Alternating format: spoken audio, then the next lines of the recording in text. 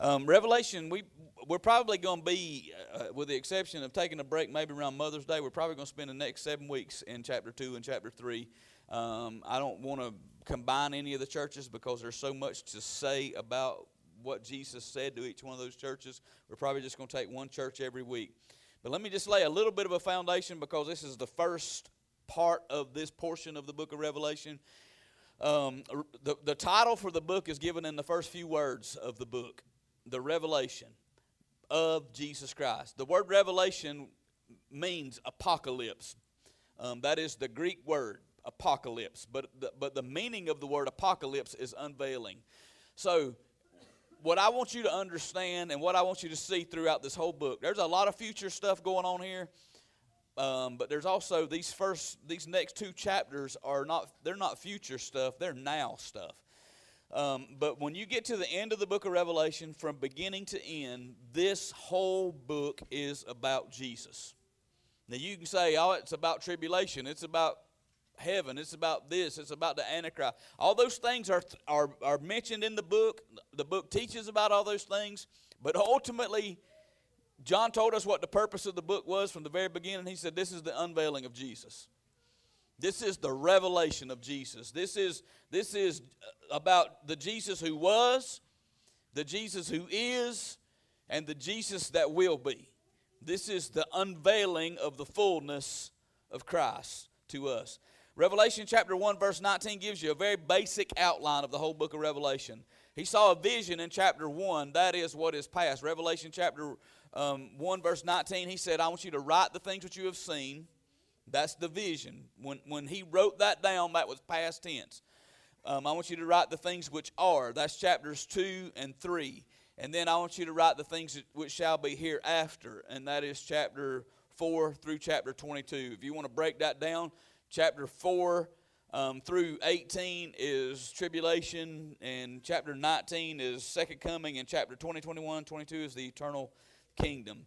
That vision that he gave him at the end of chapter 1, which is where we studied the last time, he gave him a vision of Jesus where he is, in heaven right now on his throne. He gave us a vision of Jesus as he is, a vision of where Jesus is, and an indication of what Jesus is doing right now. And there are 2 things that he mentioned there that are pertinent to what we're going to study in these letters to the 7 churches, is that he said that right now Jesus is in the midst of his church. Because those 7 golden candlesticks represented his church. And Jesus was in the midst of his church, and he was holding those 7 stars, which he said were the angels of the 7 churches, in his right hand. So there is a glorious Jesus who is sitting upon the throne of glory right now, who is also in the midst of his church and holding the messengers of his church in the right hand of his authority. And we'll see this in the letters, but what is he doing? What is he's standing in the midst of the church. He's communicating to his messengers. His messengers are communicating to his church what he would have them to communicate. And what we'll find in these letters is that he commends us for what we're doing well. He condemns us for what we're not doing right. He exhorts us to do better, and then he consoles us by offering us a reward when we do so. And you'll see that theme repeated throughout every one of these letters to the churches. There are 4 common phrases that are found in every one of the letters, and I'm just going to mention these real quick before we read. You'll see these phrases mentioned in every letter to every one of the 7 churches. The first phrase is, unto the angel of the church of write. And what that says to me is that Jesus has and always will communicate his word to his messengers, and that word will be preserved and presented to his church. He has given his word. It is written down for us, and he has called us as messengers to deliver that word to his church. We have to be faithful to not only obey that word, but faithful to proclaim that word. He said, I know thy works. Now, we need to mention this because works has got a bad rap. We're not saved by our works. Let me unequivocally state that. All right? We are not saved by our works. We are saved by grace through faith. You can't work enough good to work your way into heaven, period. But works are important, and you can't minimize the value of works when you understand how many times the Scripture points to our works as the evidence of our faith.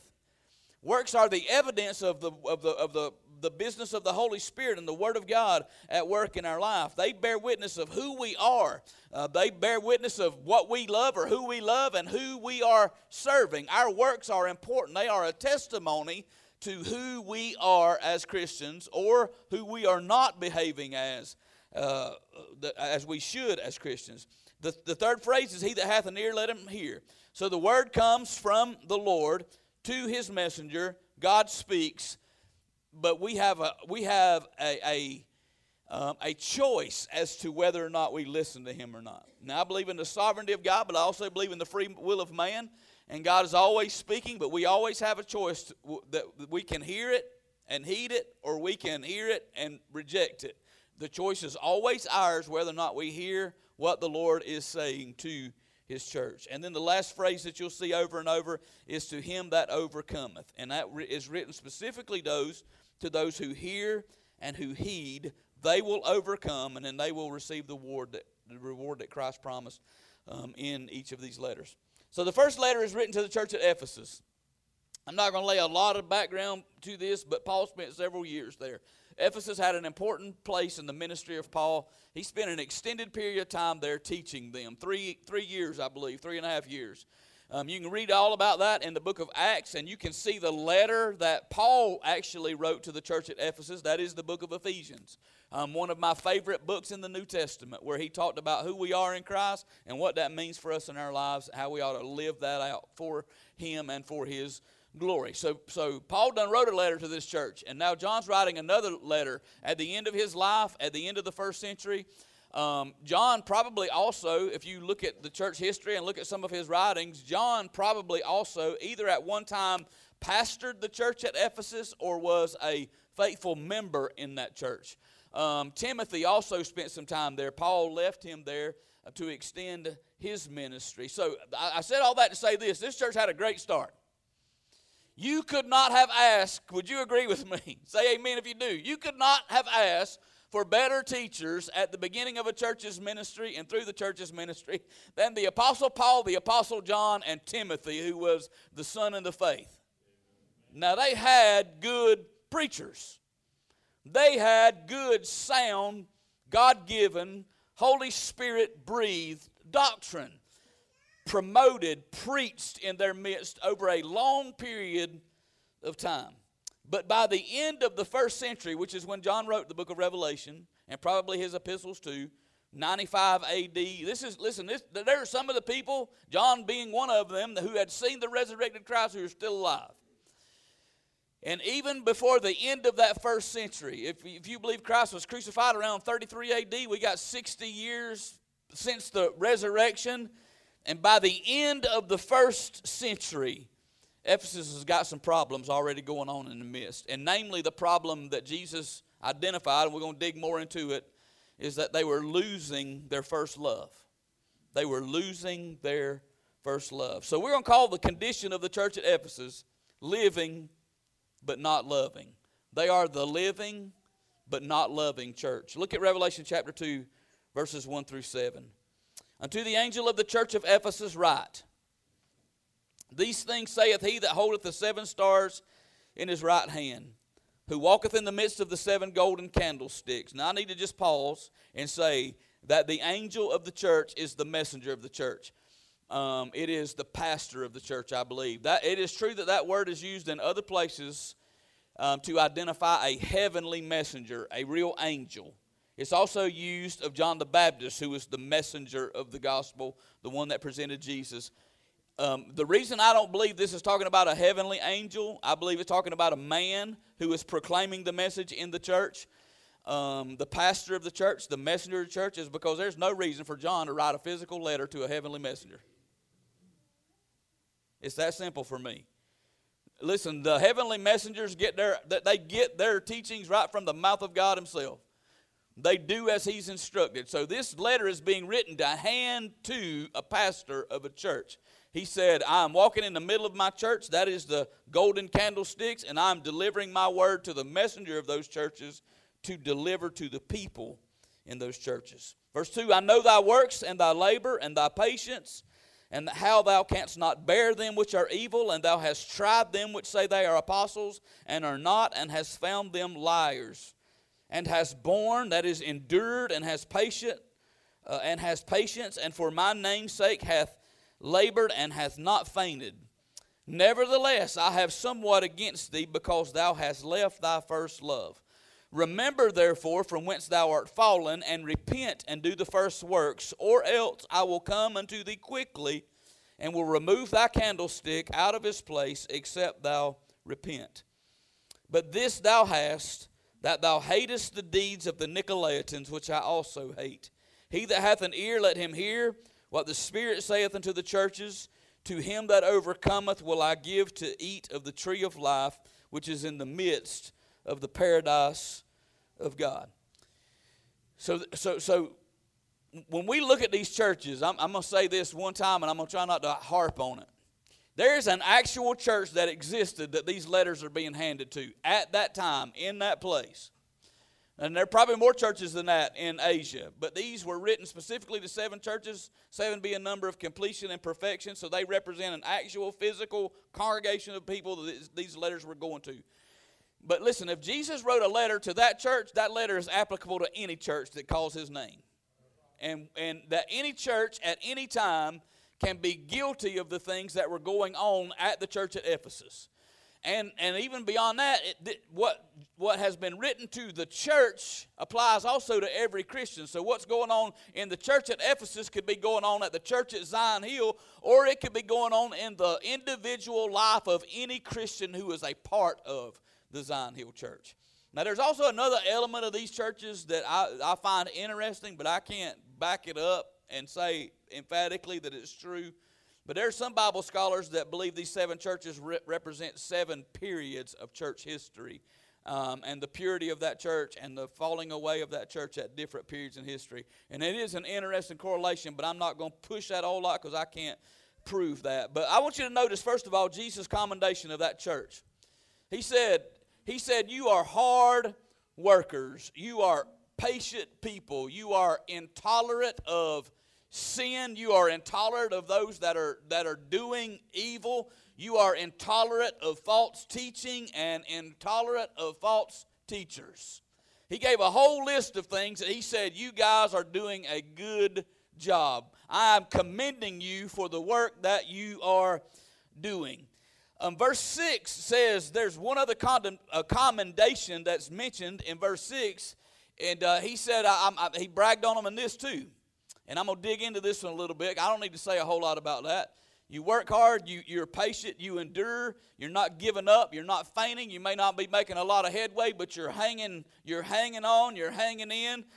You don't like sin, you don't tolerate sinners. You recognize false teaching. You try those people that are teaching, and you declare them to be not apostles, and you reject their teaching, and you reject them. But he said there's this other thing that I love about you, and that is that you hate what I hate. Verse 6, he said, you hate what I hate. And he specifically said that what he hated was the deeds of the Nicolaitans. We're going to talk about this in a couple of weeks, but if you look in chapter 2, verse 15, he mentioned this same group again. He said, you have people in your church that hold the doctrine of the Nicolaitans, which I also hate. So twice in these letters, Jesus mentioned this particular group of people that he said he hated their deeds and he hated their doctrines. And he said specifically to the church at Ephesus, I love the fact that you hate their deeds like I hate their deeds. To the church at Pergamos, he said, you have those in there that have the doctrine of the Nicolaitans. And he didn't say the church at Pergamos hated either the deeds or the doctrines. Now, I'm not going to spend a long time right here, but it's worth mentioning. It's worth talking about for just a minute, because you can see this so vividly in much of the professing church in this world today, especially in the church in America, especially in some of the large mainline denominations. This is happening right now as we speak. Now, let me say, some of this is extra biblical material. But there are Christian historians that wrote about the early church that are not recorded in the pages of Scripture. Luke was the historian that gave us Scripture. He gave us the Gospel of Luke and the book of Acts as historical chronicles of the early church, of Jesus' life and the early church. So he is the biblical historian. But there were Christian historians that did not give us a book in the Bible.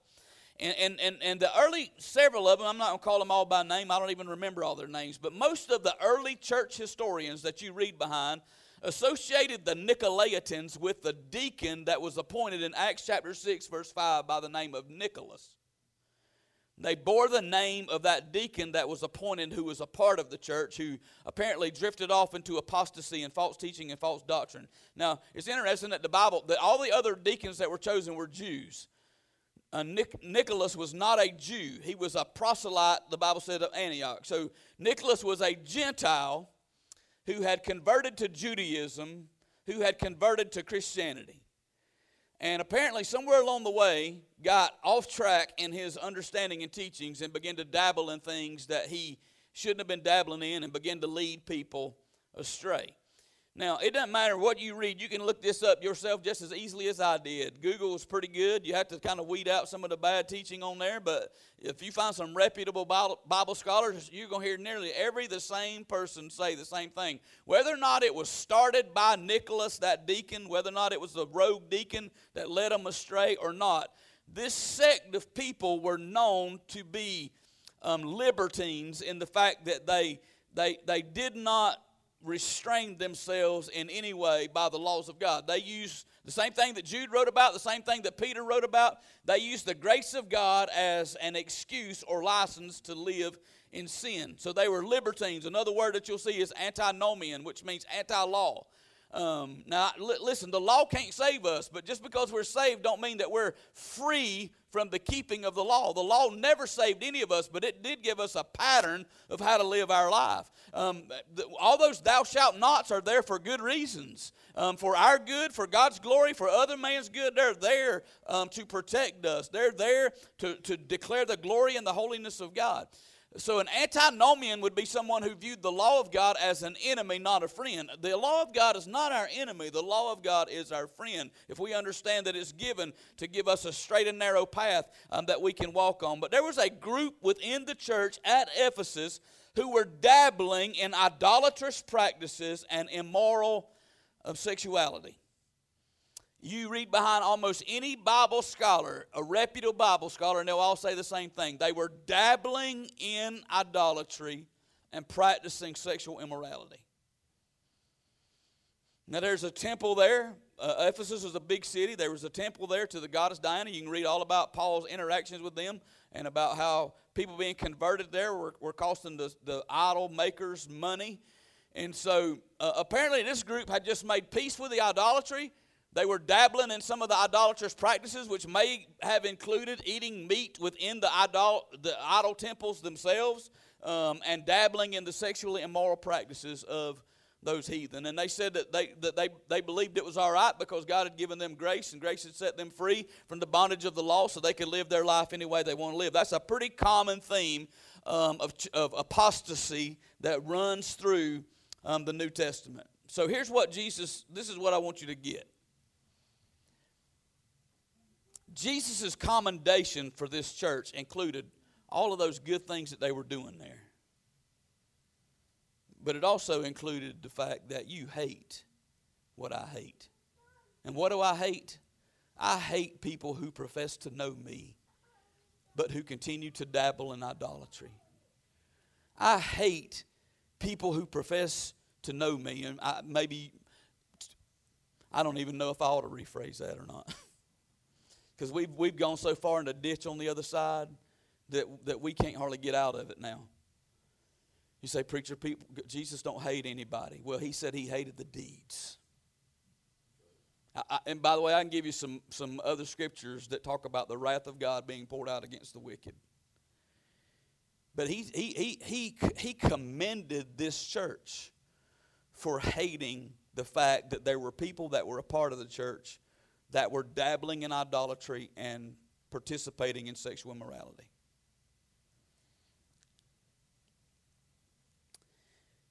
The word hate there, look it up yourself. It's mizio. And you look at other places in the context that it's used, it literally means you detest it. You abhor it. It's not you're not tolerating it, you're not accepting it, you're not celebrating it. You detest it like I detest it. And Jesus commended them for that. Now, I'm harping on this because I'm going to tell you, you know where my stand is at. You know where I'm going to stand.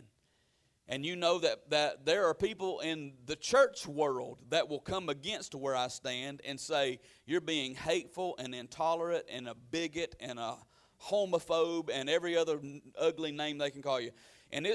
Listen, it's not just the LGBTQ community that'll come after you. It's the sexually immoral community that exists within the church itself. But Jesus had this commendation that you are standing where I stand. You hate what I hate, and I commend you for that. For the deeds that you hate and for the doctrines that you hate that are coming from this group of people. Now, we may not call them Nicolaitans today, but the doctrine is the same. Dabble in idolatry. Use grace as a license to live a lawless life, and we identify ourselves with the deeds and the doctrines of the Nicolaitans. Now, I'm going to share truth, and then we're going to move on because I don't want to get bogged down here. If you overlook the deeds long enough, the doctrines will take root. Y'all should amen right there, so I'm amen myself. When Jesus said something that was true, he said amen. Now, I'm going to tell you something. There's a bunch of churches that got here over a long period of time. And they did it because they didn't want to offend anybody. They didn't want to take a stand. And it'll happen in your life. I'm telling you, it'll happen in your life if you don't watch it. When somebody in your family that you love and somebody in your family that you don't want to hurt in any way starts getting off track and dabbling in idolatry and involving themselves in sexual immorality, if you ain't real careful, not only will you tolerate them, you'll accept them and you'll embrace them and you'll celebrate what they're doing, and then you'll see your own life make this turn because you don't hate the deed that the other person's being engaged in. Then you will build yourself a doctrine that'll make you feel more comfortable with that deed. You hear me? The United Methodist Church is literally coming apart at the seams right now. They're not the first denomination that fought that battle. There's several others that have already fallen where this doctrine has crept in and they've tried to pacify. I knew when that advertisement came out years ago, open minds, open hearts, open doors, that they were opening the door and that they were coming out of the closet and that they were going to, either they were going to change their book of discipline or they were not going to adhere to it anymore. And that's where they are. Because the deeds became the doctrines. Because they tried to make people comfortable with their sin instead of confronting people with their sin. And when you let the deeds go on long enough, the doctrines will be a part of your understanding, a part of your belief system, a part of your church, and a part of your denomination. Jesus said, you hate the deeds of the Nicolaitans. The church at Pergamos must not have hated the deeds, so they let the doctrines grow in their midst. Now, I can prove that scripturally. The Apostle Paul said in 1 Corinthians chapter 5, 1 Corinthians, Corinth was also a very wicked city with an idolatrous temple in the midst of it, of which sexual immorality was a big practice around that pagan temple. So Paul wrote to the church at Corinth that had a man that was having sex with his father's wife. It was probably not his biological mother. It was probably a stepmom or a second wife or something. But it was an incestual relationship in the eyes of God.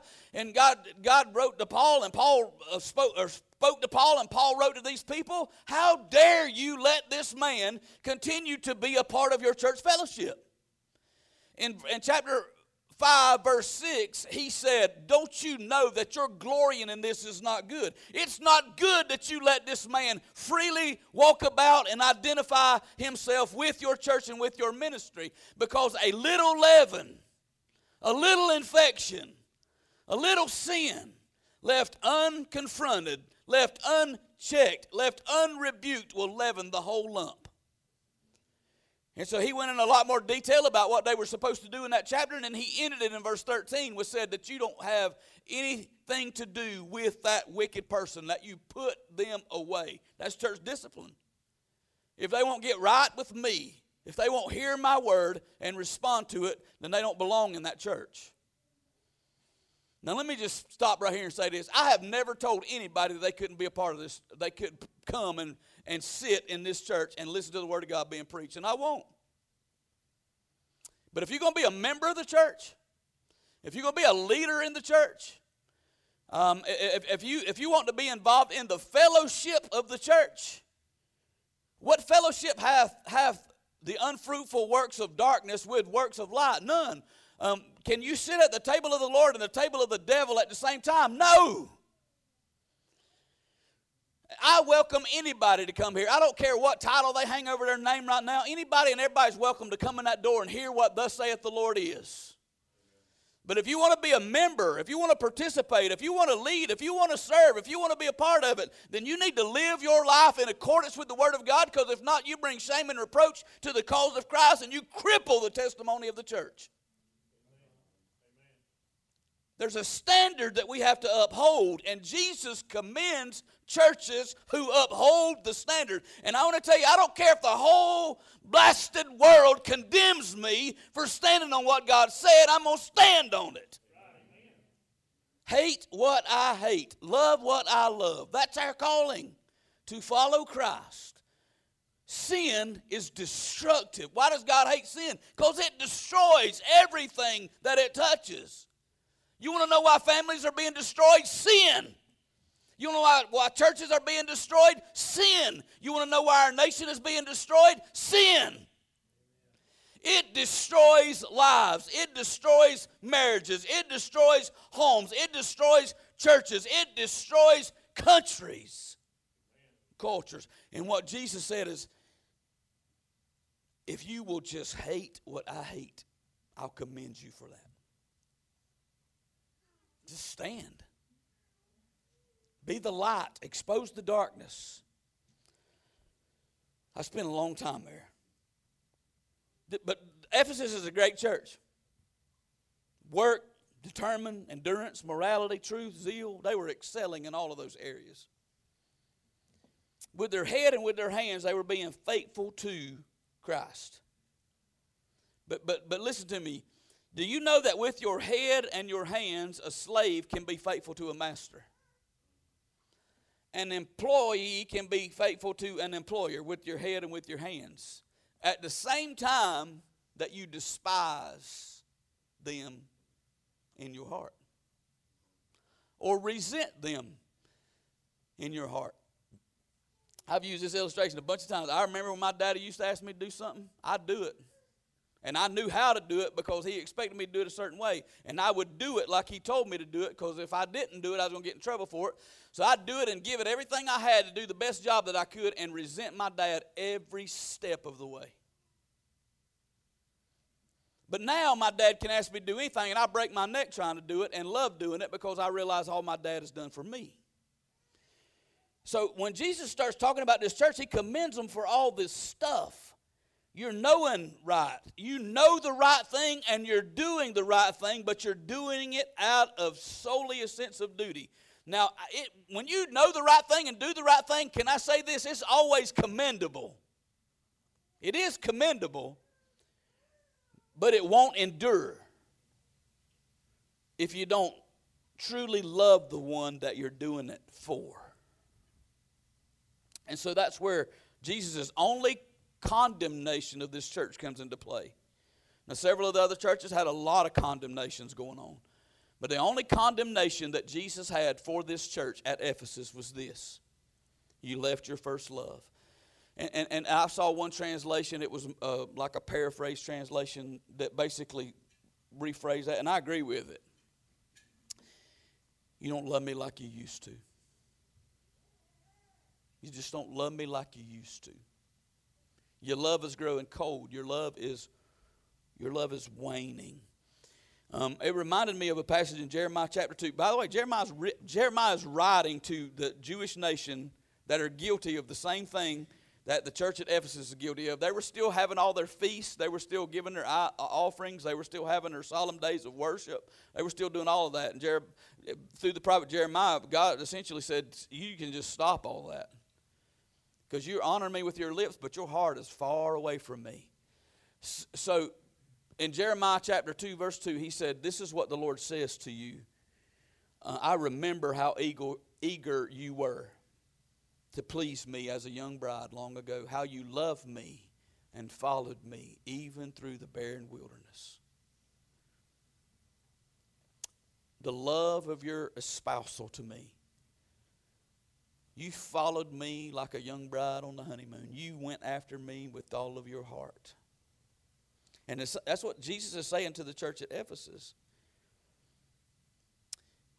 You got a lot of good stuff going on. You know right in your head. You're doing right with your hands. But your heart's growing cold. Now I'm just going to illustrate that like this. Y'all know there are a lot of marriages that just exist.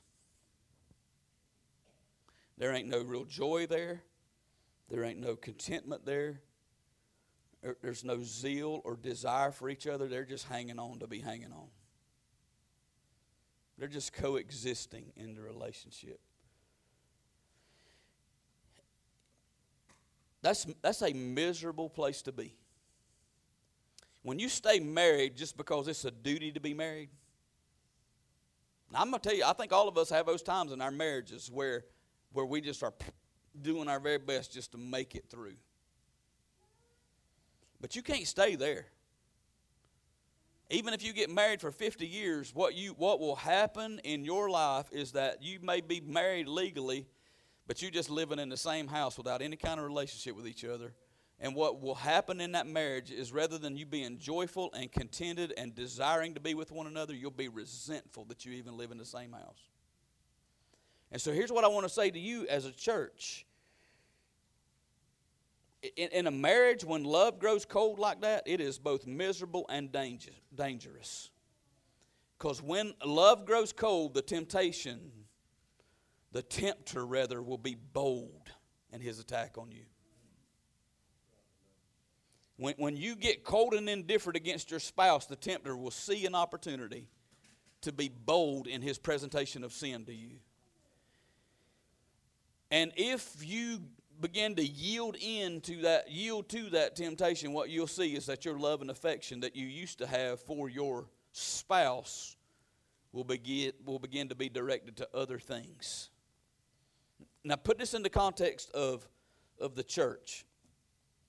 If a church's love for Christ begins to grow cold, if a Christian's love for Christ begins to grow cold, then we're going to empower sinful lust in our life. We're going to empower pride in our life. The temptations are going to be harder to withstand. Our affections are going to be more and more misguided, and we'll put them in another place rather than where they belong. Now, you may be still coming to church. You may be still paying tithes. You may even still be doing some work of the ministry, but you'll be doing it resentfully. You'll be doing it with a sense of duty, not out of a sense of love. And I believe that our faith has to be rooted in relationship, not duty. To be living for Christ because we love Christ, which means we love Him not just with our head, not just with our hands, but with our heart. So how can you tell if your love is waning? I think one of the first signs for you will be if you begin to be resentful. Here's what will happen in the context of a church. You'll start being resentful towards other Christians. You'll start being resentful to the church. You'll start looking for an excuse or a way to get out or a reason to get out. All those are symptomatic of a waning love for the Lord and a waning love for the Lord's people. Your service, your work, your attendance, your attention, if anything, will begin to be half-hearted because it's out of a sense of duty, not out of a sense of love. So I think we all at some point in time just need to take an inventory of our life, about our church attendance, about our involvement, about serving, about giving, about our devotional life, our prayer life, our witnessing, all of that. You can do all those things out of fear. Listen to me. You can do all those things out of fear. You can do all those things out of guilt. You can do all those things out of simply knowing that you have a duty to do those things because you're a Christian. But that is symptomatic of a love growing cold. When you do what you do because of what Christ has done for you, you do it out of love.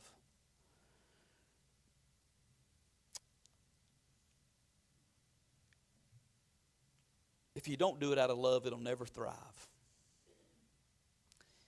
If you don't do it out of love, you'll never be good at it. You might have the right you might have the right head for it, you might have the right hand for it, but if your heart ain't in it, there won't be any passion to it. And even if it survives, it won't thrive. And then you see Jesus' exhortation. Let me see if I can run through these. I've spent a lot longer on those first two than I meant to. But Jesus' exhortation to them, which is basically a warning. He said two things. Remember, which is you need to recognize this problem. You need to recognize where the problem is at. It is that you're doing all the right things, but your heart ain't where it needs to be. You don't love me like you used to. And that shows up. And the second thing he said is to repent.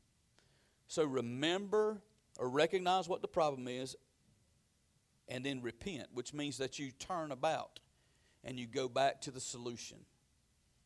Now, the solution isn't to do more work, especially to the church at Ephesus. They already got plenty of work going on. You got that? They got plenty of work going on. So the solution isn't to do more work. And I'll tell you something. Sometimes when we feel guilty and ashamed and fearful in church, that's all we do is we go back to work. I'm going to work harder. I'm going to pray more. I'm going to give more. I'm going to attend more. I'm going to do this. I'm going to do that. No, what you need to do is not more work. You need to do more worship. You need to get back at his feet. Y'all remember the story of Mary and Martha? I do a devotion every day in a group on Facebook called Sitting at His Feet. That comes from that story of Mary and Martha, where Martha was busying herself about serving the Lord, and Mary was sitting at his feet in worship. Martha said, Lord, you need to get on to her. I'm taking care of all these people in this house. And she's sitting at your feet doing nothing. And Jesus said, Martha, you busy. Ain't nothing wrong being busy. But Mary has chose something at this point in time in her life that is better than being busy. And that is to sit at my feet and worship. Because I'll tell you something, when you sit at his feet and worship, and then you stand on your feet, the work will be easy for you. I think Martha's already fallen into this waning love business because she's more concerned about the work than she is the worship. And I think what Jesus is telling Martha is maybe you ought to sit here for a few. Now, what is worship all about? Why do you love Jesus? Why do you love Jesus? Somebody tell me. Because he first loved me. And can I tell you when he loved you, you were unlovable? Can I tell you that while you were yet a sinner, Christ died for you? Can I tell you that when he was the furthest thing from your mind, you were the first thing on his? Can I tell you why I'm doing what I'm doing today? Still doing it and still doing it with joy and still doing it with passion and still doing it with contentment? Because I won't ever forget what he did for me, how he loved me, where he loved me, and how he has changed my life from that place. And so if I don't sit at his feet and worship, ministry can become a duty and a chore. And I can get resentful about it. But if I'll sit at his feet for a few moments and just reflect on this truth, that he loved me first, that he loved me enough to die for me, that he loves me enough to put up with me and my failures and my faults and my stumblings, and that he will never leave me or forsake me, but that he's with me always, even unto the end. And when I sit there at his feet and fall in love with him again, the work is easy, and it is filled with joy, and it is filled with contentment, and it is filled with purpose. You sit at his feet and worship to recenter yourself on this fact that you love him because he loved you first. Relationships flourish when the emphasis becomes on the person rather than on the performance. Can I tell you this morning that Jesus is always, He loves you because of who you are, not because of what you do? Because I'm going to tell you something, there's some days that none of us get it right. There's some days that all of us fail. Jesus loves us still. His focus is on you. Is the performance good? Absolutely. It makes us a better witness when we're doing the right thing, and it makes us an even better witness when we're doing the right thing for the right reason.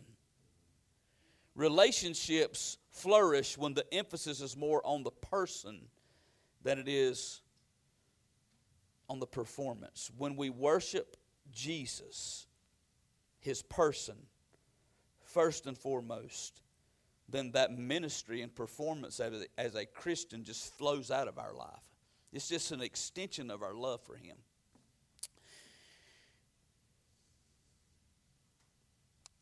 In my marriage, the value that I place on my wife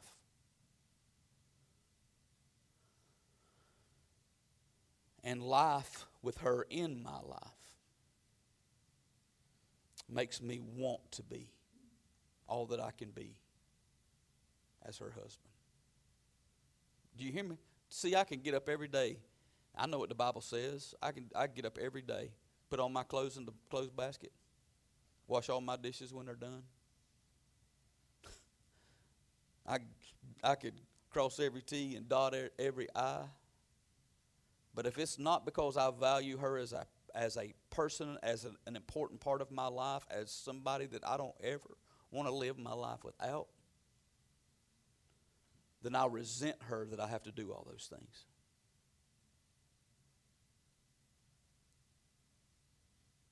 And the same is true in our relationship with Christ. If you don't love Him like you need to love Him, like you ought to love Him, because He loved you first and you value His place in your life, then all the good works that Jesus could commend us for, He would condemn us that we're doing them without the heart that we need. Which sets us up for the tempter, which sets us up for failure. Then there's that or else factor that He gave us there. The exhortation is to remember and repent, but then there's that or else. If you don't remember and you don't repent, I will remove your candlestick from its place.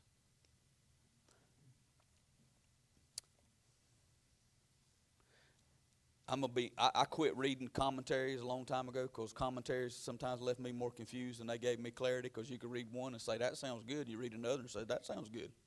And they'd be in complete conflict with one another.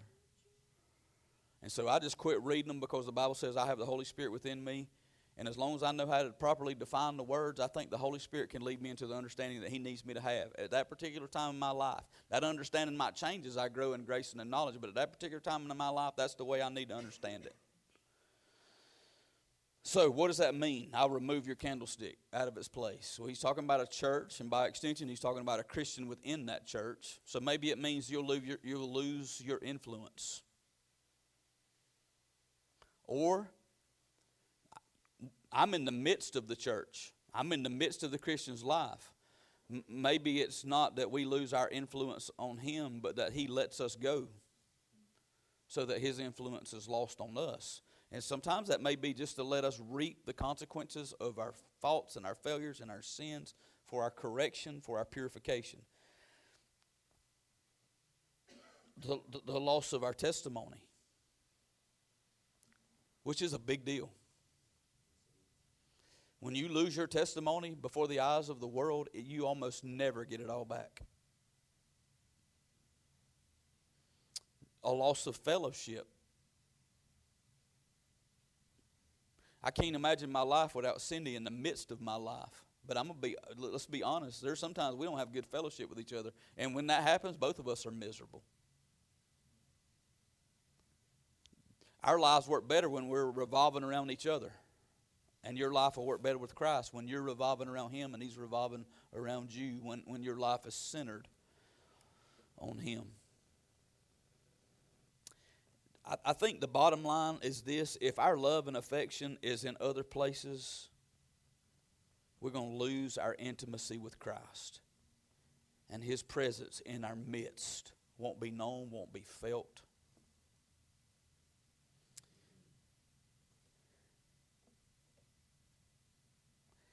Can we just agree that this is a warning? And here's what I promise you.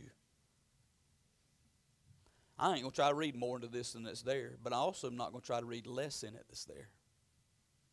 I ain't going to minimize it. I ain't going to maximize it. Because here's what I believe Jesus is doing. He's given a clear warning to a church and a Christian that it's dangerous to let your love grow cold. I don't think I do you any good by minimizing that. It is a serious and strong motivation to remember and repent. Now, what if Jesus just said, remember and repent, and they wouldn't know or else? Y'all know, I know how I am. I need some negative consequences. If you don't do this, this is going to happen. My wife gave me an or else. In 1993, if I didn't do this, she was going to do this. And if I didn't straighten up and quit my drinking and quit the lifestyle I was living, she was gone. I needed that motivation. So God gives us in His Word warnings. We may not fully understand the warning. I don't know all that involves, and I'm not going to speculate too much about what that involves, but I'm telling you, if Jesus is in the middle of the candlesticks, if He's in the midst of the church and in the midst of the Christian, and He gives a warning that I'm going to remove you from, you're not going to be in my midst anymore. I'm going to remove the candlestick from where it is. That's a serious warning. That's a strong motivation to remember and repent. But the other motivation, and this is my last point and I'm done, is that He doesn't just give us a warning, He gives us a promise. And I believe this is true all the way through the Scriptures. And every time this is given to us, it's giving as a warning and a promise. Listen, hell is a warning. Heaven is a promise. Death is a warning. Life is a promise. A curse is a warning. A blessing is a promise. You find that all the way through Scriptures. If you do this, you're going to get this. But if you do this, I'm going to give you this. It is always a warning and a promise. A warning and a promise. If you hear and obey, if you do what I'm telling you to do, then you're going to get this rich reward. But if you don't, this is where you're headed. So He didn't just give us that, you better remember and repent or else I'm going to remove your candlestick. He gave us another motivation, and that is in the promise itself. The consolation is this: if you will hear what I'm saying to you, if you have an ear to hear what I'm saying to you, you can overcome and I'll give to you. What does it mean to have an ear? It means that you have a spiritual ear, that you understand that He's speaking to us in spiritual terms, and it involves our spiritual life, which is our heart. He wants our heart and our mind, our soul, our strength. He wants us to fall in love with Him again. It means that we have a sensitive ear, that we don't disregard that we don't refuse to hear it, but that we submit ourselves to it as the Word of God. There's a reward for those who hear, believe, and obey what the Spirit of God says through His Word. Now, the converse of that is true too. If you hear but don't hear, if you hear but don't heed, if you hear but don't obey, then you get the or else. But if you hear, believe, and obey, you overcome. So I believe those warnings are always there. They motivate us. And they console us, they move us to remember and repent that we can receive the promise. Now, what did He say He'd give them? I'm going to give you the right to eat of the tree of life. Now, the tree of life's in heaven. Revelation chapter 21, 22 tells us where the tree of life's at. It's offered to everybody who overcomes. And faith is the key to overcoming. That's what the Bible says. Who is he that overcometh the world but the one who lives by their faith? But understand me and hear me, faith is not just head knowledge and hand work. It is not just having the right knowledge here and the right hand at work. It is the way that we love him. Faith is rooted in understanding that God loves us and in our reciprocating that love to him by trusting him enough to do what he says. Religious activities. Paul said in Galatians chapter 5, verse 6, I don't care whether you're circumcised or uncircumcised. That don't mean anything. That don't accomplish anything. What matters is that you have faith that works by love. That you have faith that is manifested by your love. That your faith and the works thereof are flowing out of your love for me and your love for other people. So faith is rooted and grounded in our love for God. His love for us. I would just say if you don't have that, there's no reason to believe that Jesus is in the midst of your life, nor is there any reason to believe that you'll have the right to eat from the tree of life.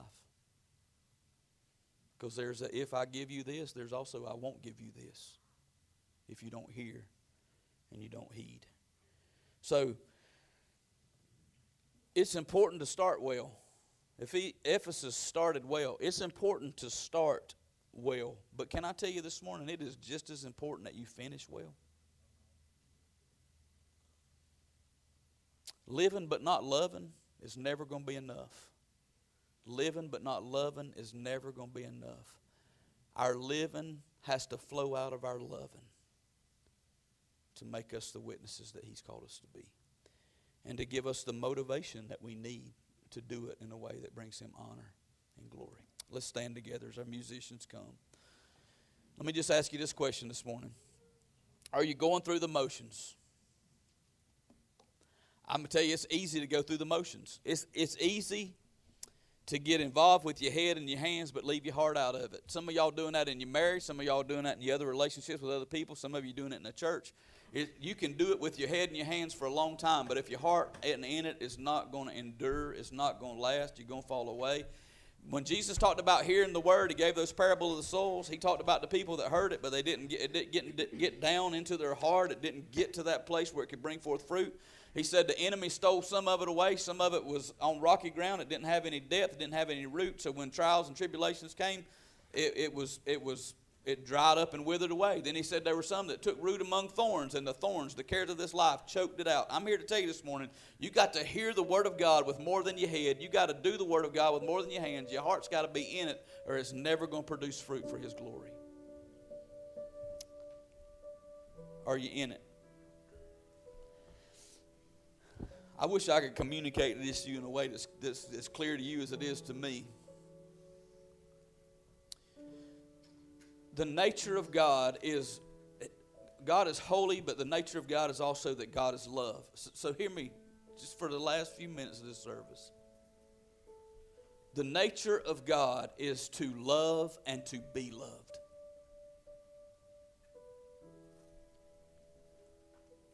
And when God created us, that was his nature.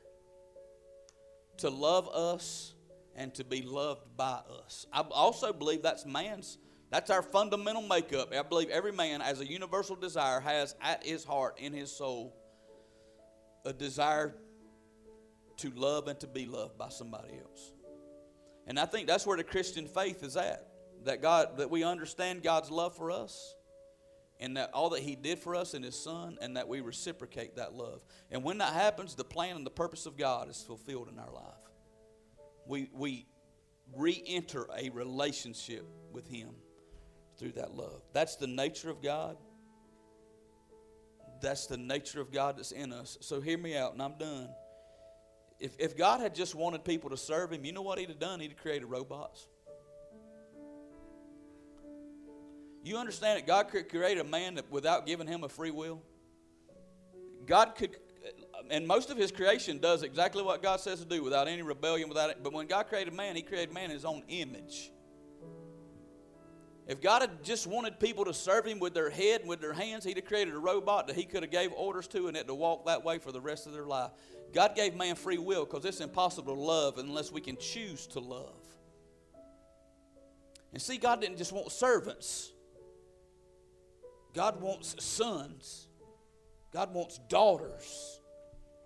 God wants a bride that he can love. Jesus wants a bride that he can lavish his love on, and that she will return and submit herself to him in love.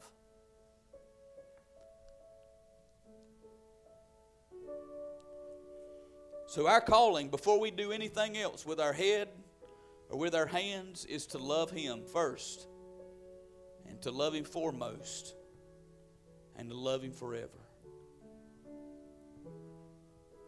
Paul said, faith, hope, and charity are precious things. But the greatest is love, charity. The reason for that is one day we're not going to need any faith anymore because we're going to see him face to face. We're not going to need hope anymore because our hope is going to be realized in Christ. But love will endure forever. Don't let your love grow cold. As we sing, do you need to come this morning? Our hope is built on nothing less.